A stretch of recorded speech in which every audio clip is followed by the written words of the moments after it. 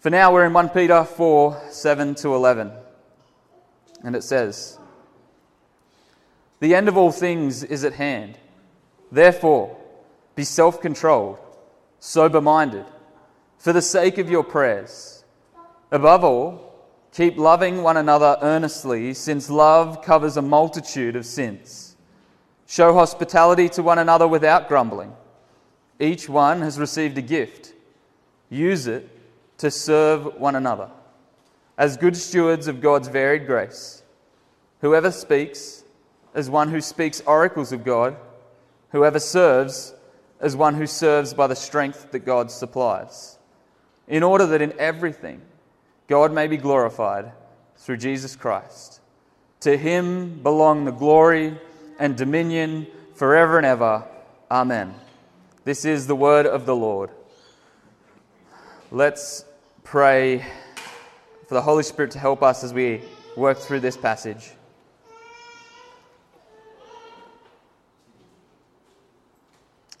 Holy Father, we thank you so much for your word. We thank you that it speaks today as clearly as it spoke back then.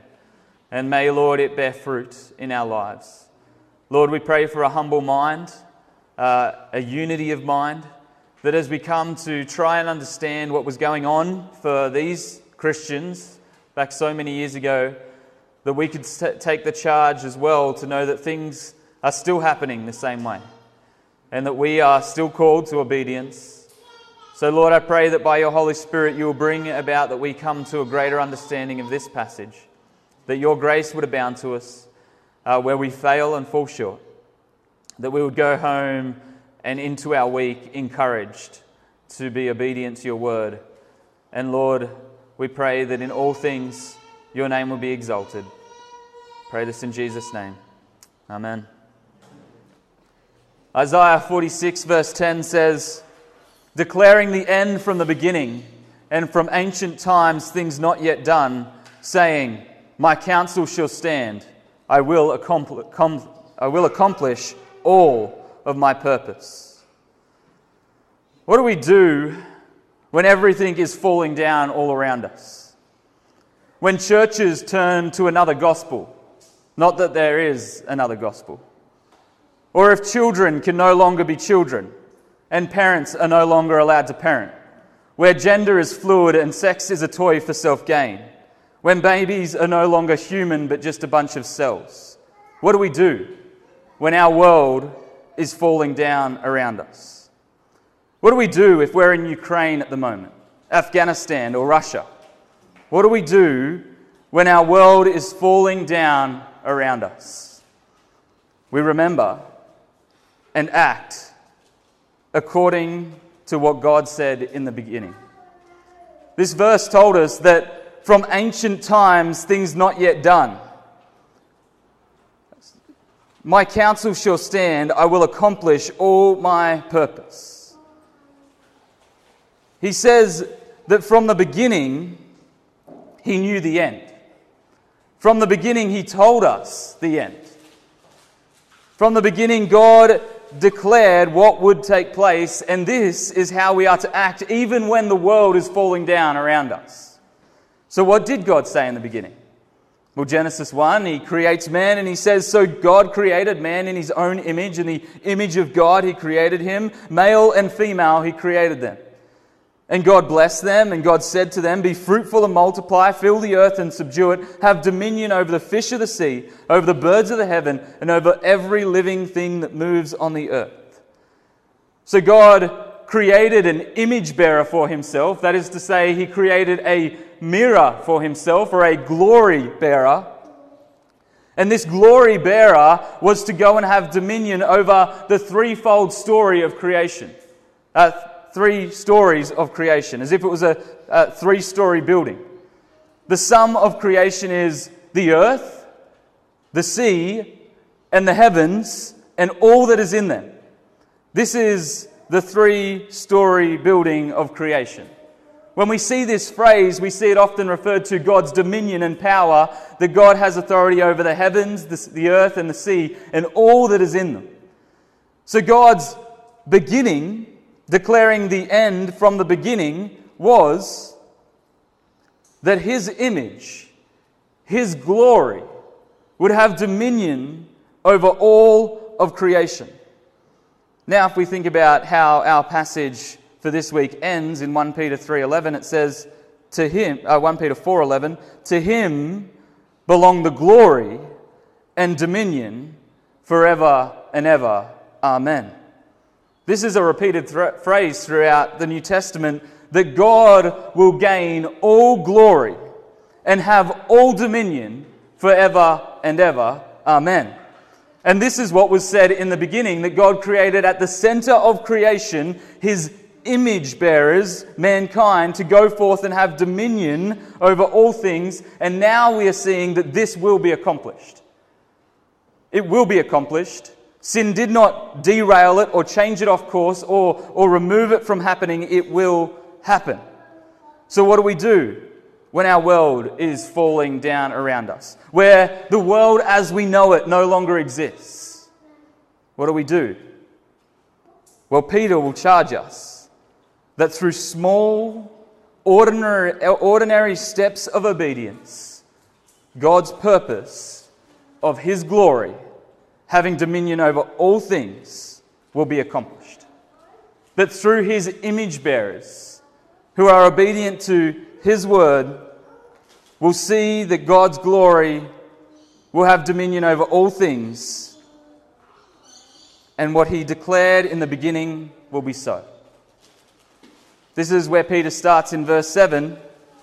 The end of all things is at hand.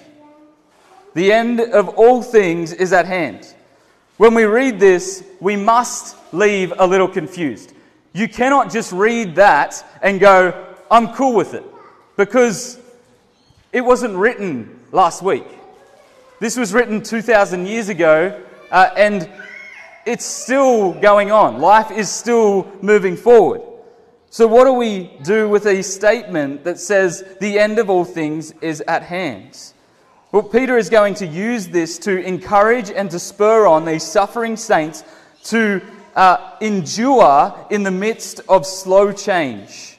To not be stubborn like the Israelites, to not be hard-hearted like the Israelites, but to actually change and progress in holiness, even when life as we know it is falling apart.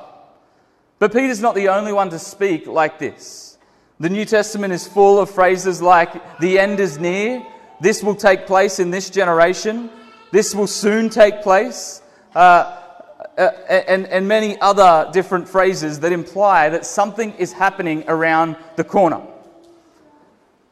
Now we're going to get a whole lot of different views as to who we speak to about what this means. Some will say, well, to God 1,000 years is like a day and a day is like 1,000 years, which is what the Psalms say. It's a beautiful way of describing God as being a being who is outside of creation. He is a spiritual being who is outside of creation. God holds time in his hands. But God also understands that the people he created are in time. God created them with a time limit on them. Well, actually, he created us without a time limit on us, and then because of sin, we have now a time limit on us. We know that in Genesis 6, it said their years will be 120 and no more. So say we have 100 years, and we're hearing the end of all things is at hand. A human being who is created in time is going to think, well, that's going to happen in my lifetime.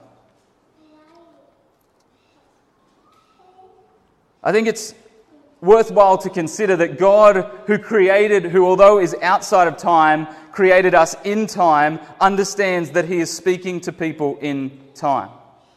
Also, Peter is very aware that anyone who makes a false prophetic word is going to either be discredited or stoned. Deuteronomy 18:21-22. And if you say in your heart, how are we to know the word that the Lord has not spoken? When a prophet speaks in the name of the Lord, if the word does not come to pass or come true, that is a word that the Lord has not spoken. The prophet has spoken it presumptuously. You need not be afraid of him. And there's other passages to go on and speak about the discipline of a false prophet. Peter was a man who would have been very aware of Deuteronomy 18 and not take lightly teaching a false message. So when we come to think about what he is saying, we have to take a bit of a survey of the whole scriptures to see and understand what this means to us today. One of the things I'd point out is that God knows that we are in time. He never is trying to deliberately confuse us or conceal things from us. Genesis 16, we see that Abraham is actually told with clarity that he will not inherit the promised land, but his offspring will.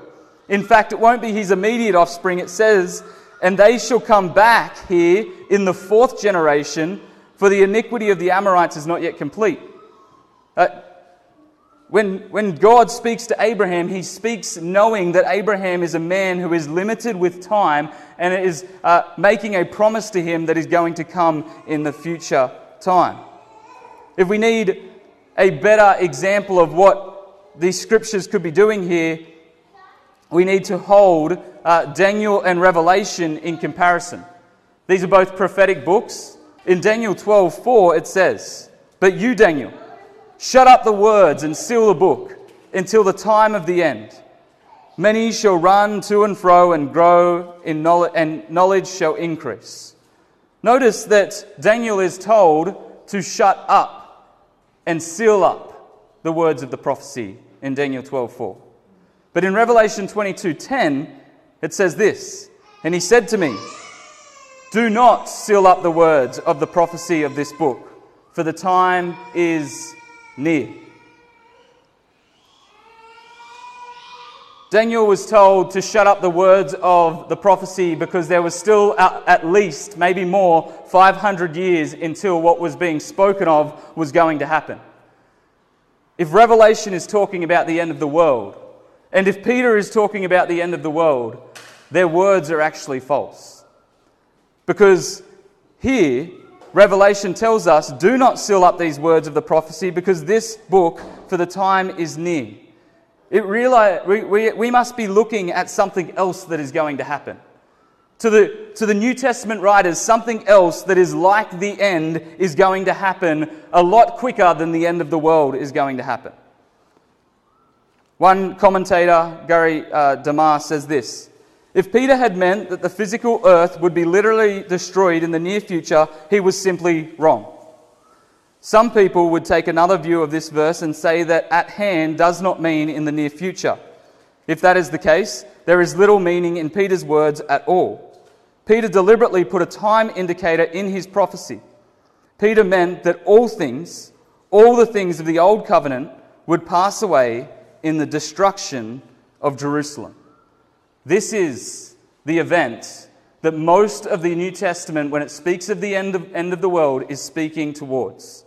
We see this so clearly in the way that Jesus speaks in Matthew 24 or Luke 13, Mark 13 and Luke 21.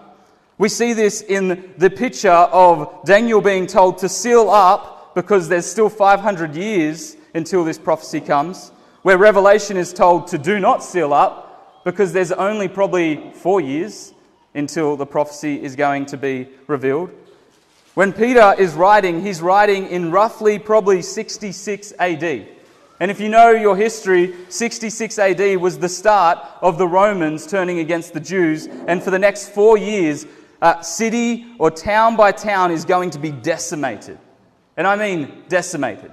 In Jotapata in 67, 40,000 Jews were killed, 1,200 women and infants were taken into slavery, while only one Roman soldier was killed. That is one town. That is not even the city of Jerusalem. If we are going to look at something that felt like the end of all things, according to Peter and his audience, we are not looking to the end of the world. We are looking to AD 70. If we don't understand the weight of AD 70, we will misunderstand much of the scriptures in the New Testament. AD 70 was a big deal. The exile of the Jews into Babylon was a big deal. Well, AD 70 was times that by 100. When we see the temple destroyed and Israel not given a new land, Israel displaced, it was a sign that the covenant was not for them, but for the church through Jesus. The Holy of Holies was no longer the Holy of Holies, God's dwelling place among man. The temple was no longer the dwelling place, but the church became the dwelling place of God. This was the final end of the old covenant and the introduction to the new covenant in its fullness forevermore. So when we're looking at this phrase, Peter's audience, the end of all things is at hand, we still have to deal with the end of all things, right? Because that sounds like an all-inclusive statement. Well, much like it says in Matthew 24 that the sun will be dark and the moon will turn red and the stars will fall from the sky, this was a phrase that would talk about the decreation of a nation, taking away their power. Their light and their power source is going to be dropped.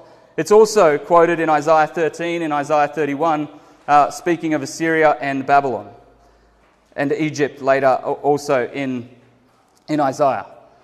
So we see these apocalyptic phrases that are actually talking about the end of a nation. And the end of a nation was their end of favor that God had over them, which for Israel was AD 70. When the temple was destroyed, not a stone left upon another stone, as Jesus said. The dwelling place of God was no longer in a building built with human hands, but in God's people. For this church, or for these 7 or so churches that were reading this letter, life as they knew it was going to end. If they were a Jewish Christian, a Jew that had become a Christian, everything was going to be different for them now. How do we live? How do we live now if the world is not as we know it anymore? How does a Christian who was a Jew live when the world has turned upside down and they don't understand what is going on? Many would be displaced. Many would lose family members. Many would be homeless, wandering from place to place, looking for a safe refuge. Where would their refuge be? The church. The church in Antioch. The church in Galatia. The church in Ephesus. There was nothing left for people in Jerusalem. And those that converted to Christianity heeded the words of Matthew 24 or Mark 13 or Luke 21, and they listened and they fled the city and they survived. But if they did not flee the city, they were destroyed, because everything was destroyed in Jerusalem in AD 70.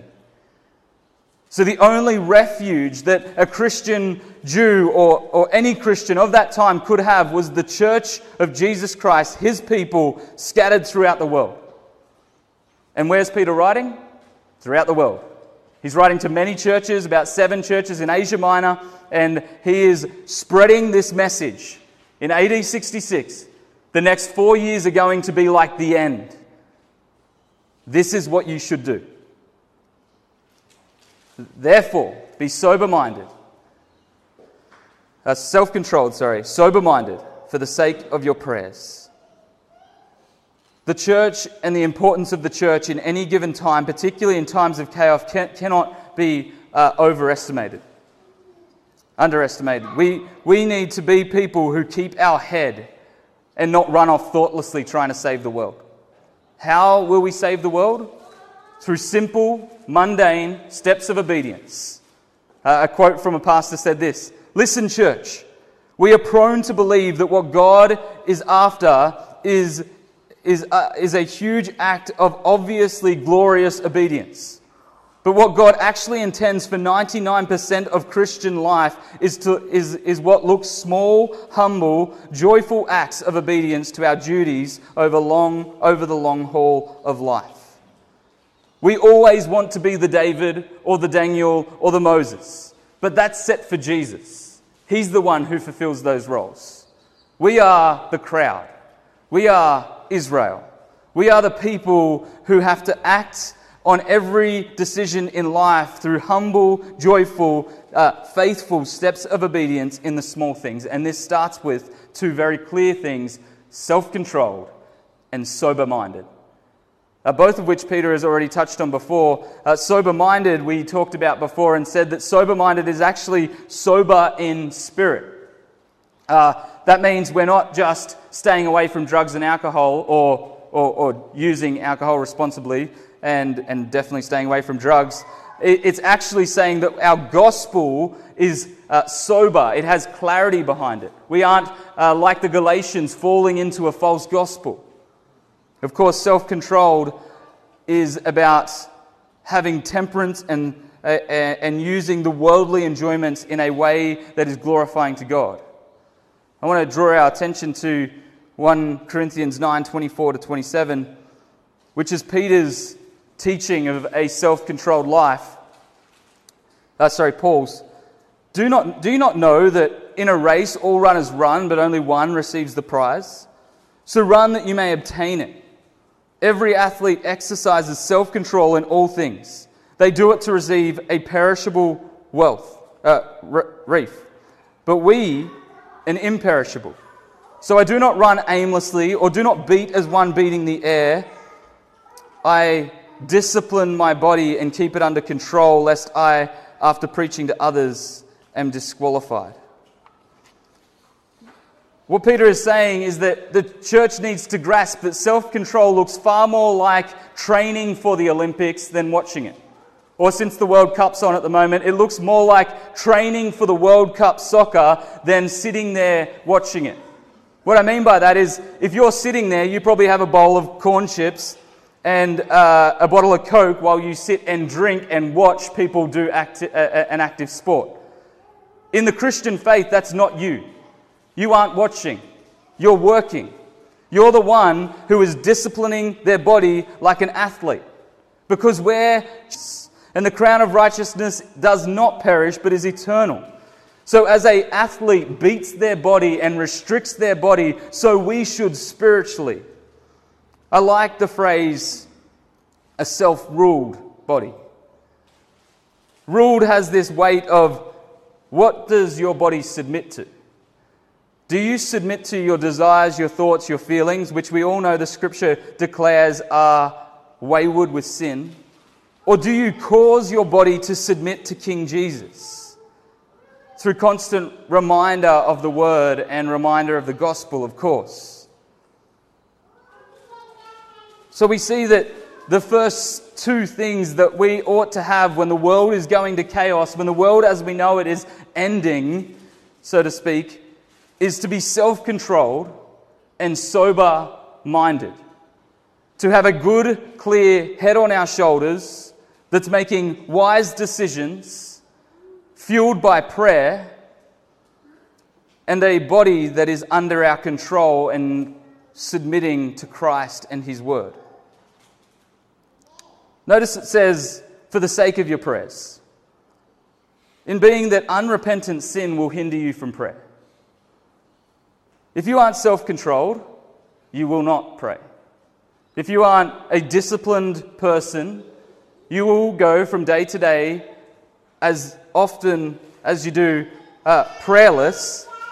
And if your mind is not sober, clear, focused on the true gospel, not a gospel you've fashioned, your prayers will, of course, be unhelpful and hindered. So the first thing we should come to in our prayers is confession. Confess where we have not been self-controlled. Confess where our gospel has been tainted and veiled. Where we have been led to be that Peter wants a church that stays together.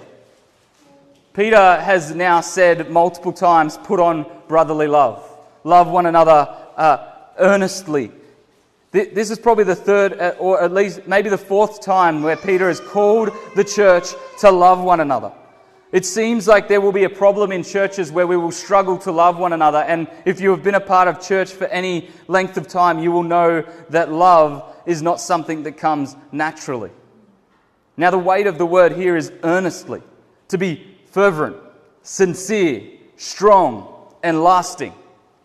This is what should mark the church. We've said before that Jesus himself said, by the way you love one another, they will know that you are mine.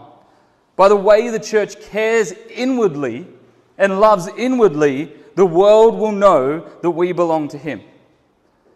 But of course, if we are not a self-controlled, sober-minded person, our emotions and feelings control us, and we are unable to direct ourselves to love. We'll often say things like, "But my feelings have been hurt." Well, just because your feelings have been hurt doesn't mean you're right. Our feelings are actually tainted by sin and need to be brought into control and called to submit to God. Even if your feelings are hurt, you are still called to love one another earnestly. The thing with a world that's coming to an end as we know it is that there's chaos all around us.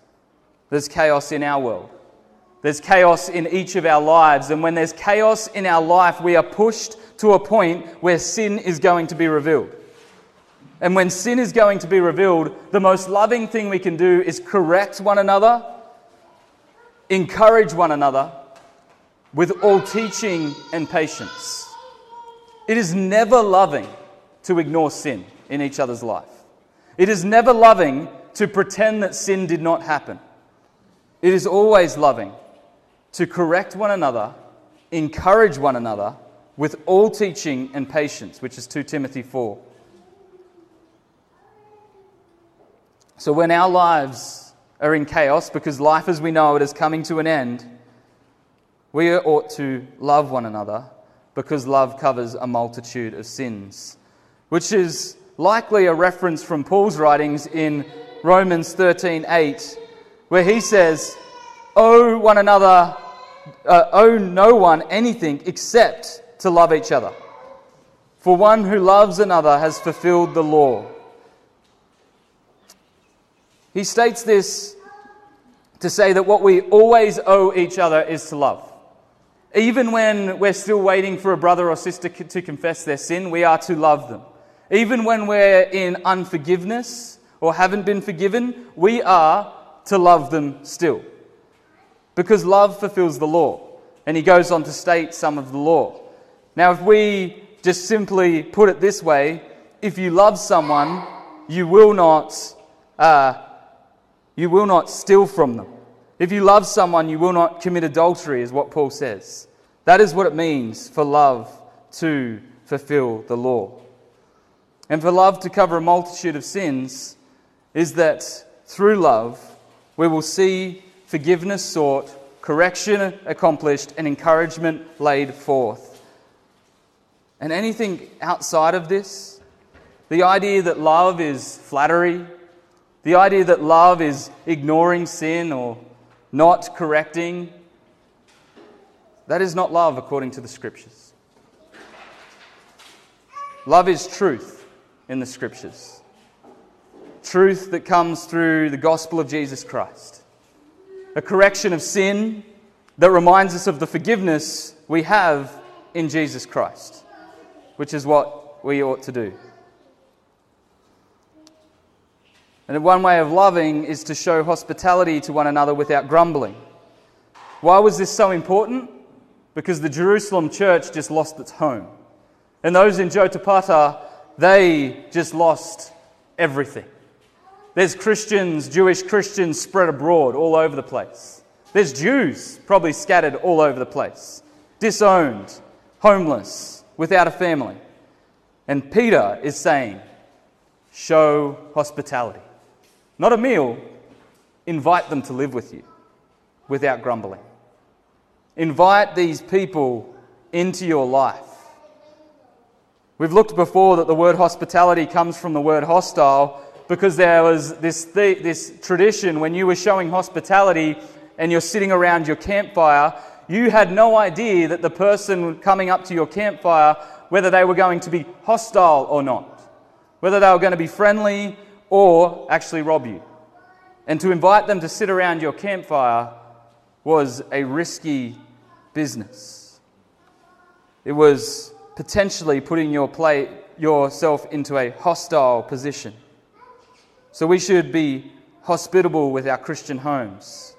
It is an obligation of the church to be open and willing to invite people into their lives. In verse 10, Peter turns to be more specific. As each of you have received a gift, use it to serve one another as good stewards of God's varied grace. Whoever speaks, as one who speaks oracles of God. Whoever serves, as one who serves by the strength that God supplies. Interestingly, after Peter has just said, show hospitality without grumbling, he has just spoken about stewardship of the house and money and food, the possessions that we have.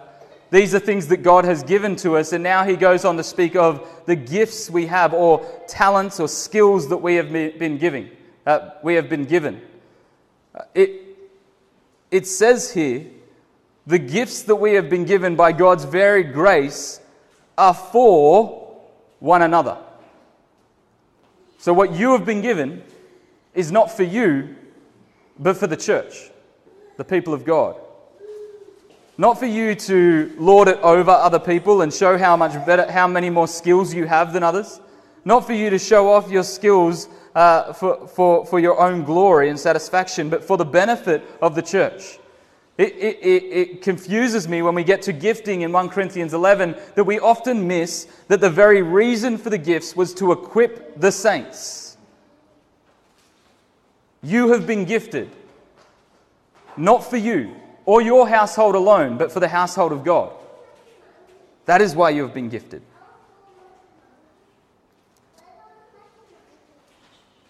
One of the things we do when we get to gifting is we start to think about how do you serve in the church? And it's this mentality of, are you serving in the church? And then that's summarized even smaller to, are you serving on Sunday? And we shrink down the ability to use our gifts for God on a Sunday service once a week. Well, this isn't really what we do here. We have a conviction that Sunday is an opportunity for the elders to serve the body of Christ, to lead the household of God in the teaching, to lead them in prayer, to instruct us in singing and the communion of the saints. And then every other day is for you, as the body of Christ, to go forth and use your gifts to serve one another. Sunday is your day where you come and rest and be built up and lay the foundation for the week that you go in and have the gifts that God's given you to serve for the sake of the church, to equip the church. So this is your day to rest, to breathe, to soak in the gospel, to be reminded of God's goodness to you, so that every other day you have the ability to go forth and use your gifts for the glory of God and the building up of His church. But it's very interesting that Paul uses these two examples.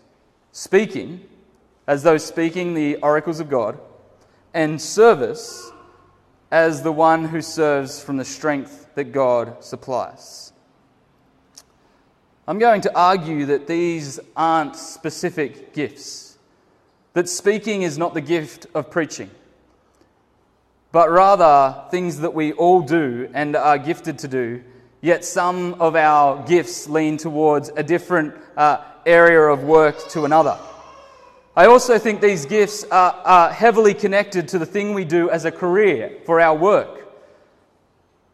How does our work that we are gifted in serve the church and the advancement of our kingdom, the advancement of God's kingdom?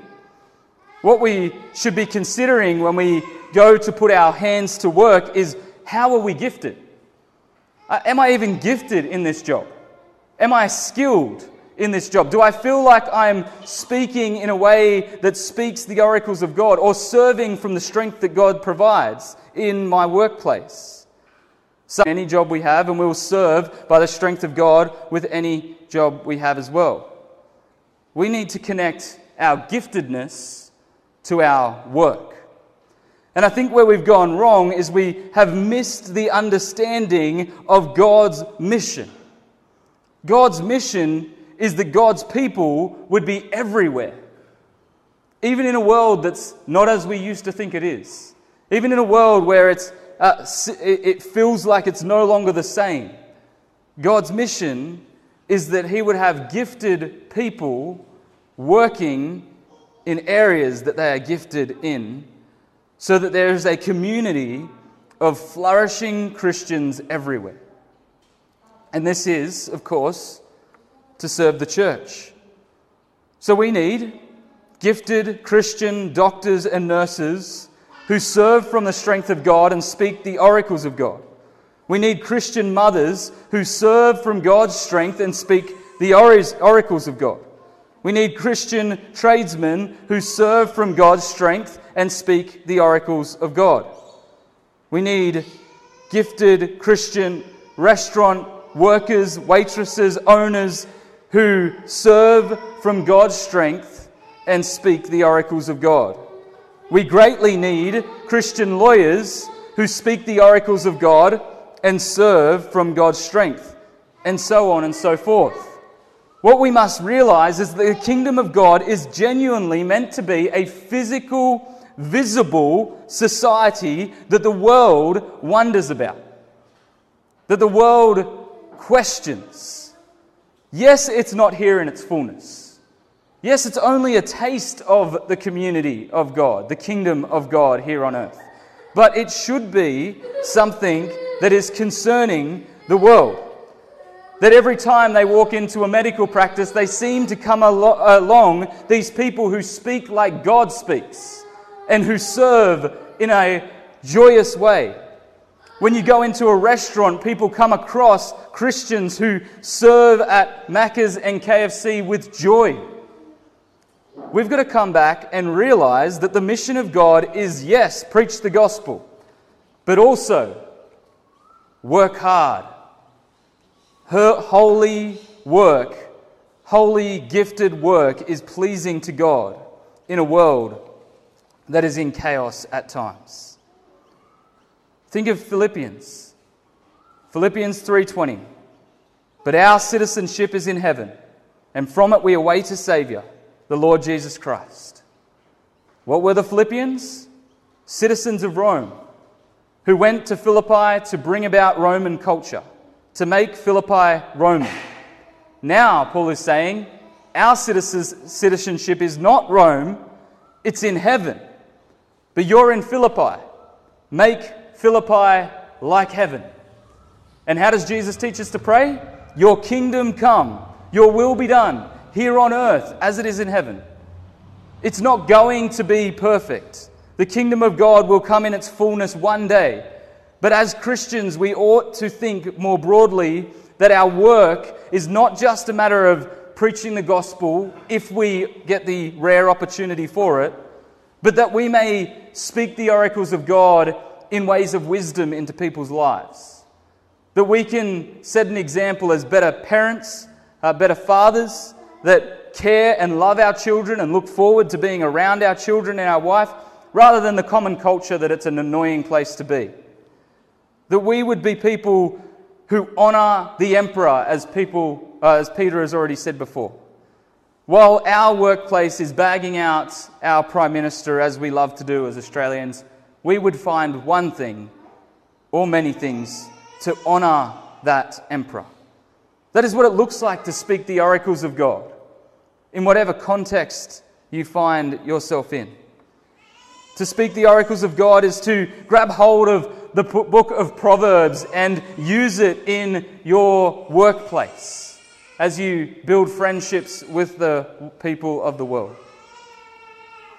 I would love to sit and pray with each of our church, each member of our church, and to seek the scriptures of how you have been gifted and what work you are in that will serve the church and extend the kingdom of God. Because your work is more than just waiting for a single opportunity to preach the gospel. Your work is there for the building of God's kingdom. To represent a society that is glorifying to God. And that can happen even in a world that is no longer what it ought to be. A world that seemingly is falling apart. And all this, the reason I find this to be true, that the gifted variousness of the grace and the deliberateness of speaking and serving as the ones that were specified, he says then, in order that in everything God may be glorified through Jesus Christ. To him belong the glory, dominion, forever and ever. Amen. This is the reason I say that gifting is referring to what we do, what our work is. That we are gifted so that in everything, not just in our spiritual things we do, not just in our religious practice of attending church, going to a Bible study and doing some walk-up evangelism occasionally, they are not the only things we glorify God in. Everything. Sometimes I feel like a word has lost its meaning and everything feels like it's not enough.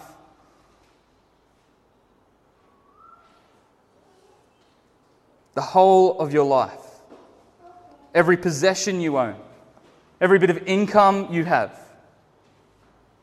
every resource at your disposal, every talent that you have that exists in your repertoire is all for the glory of God.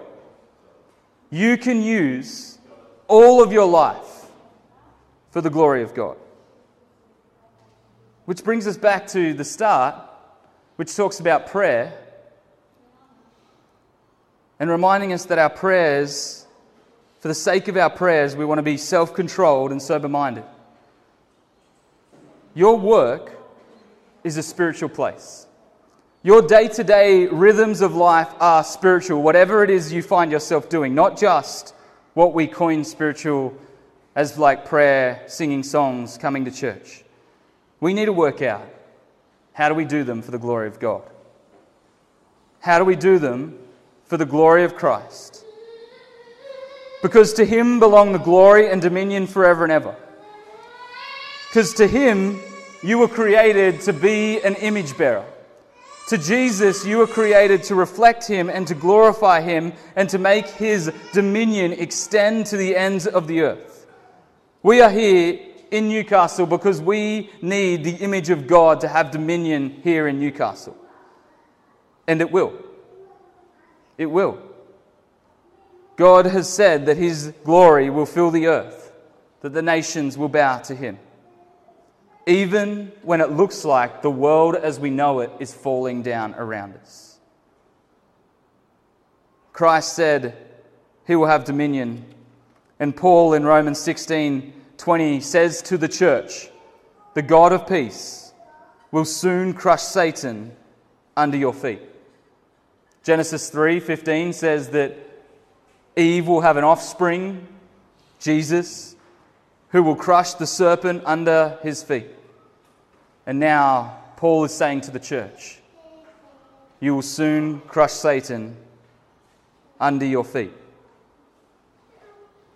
We are for Christ's glory, for Christ's image, for Christ's kingdom, in all that we do.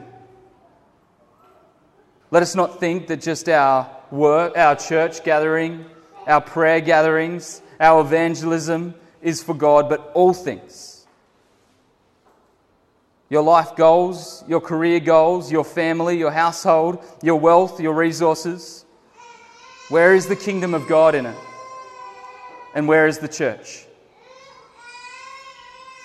Peter is charging us and challenging us to say that even when it looks like everything is coming to an end, God's kingdom is prevailing so that Christ will have dominion and glory forever and ever.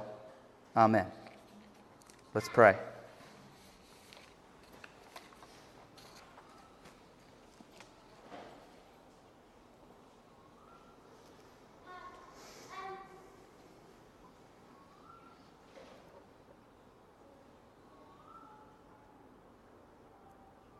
Holy Father, we thank you for your word.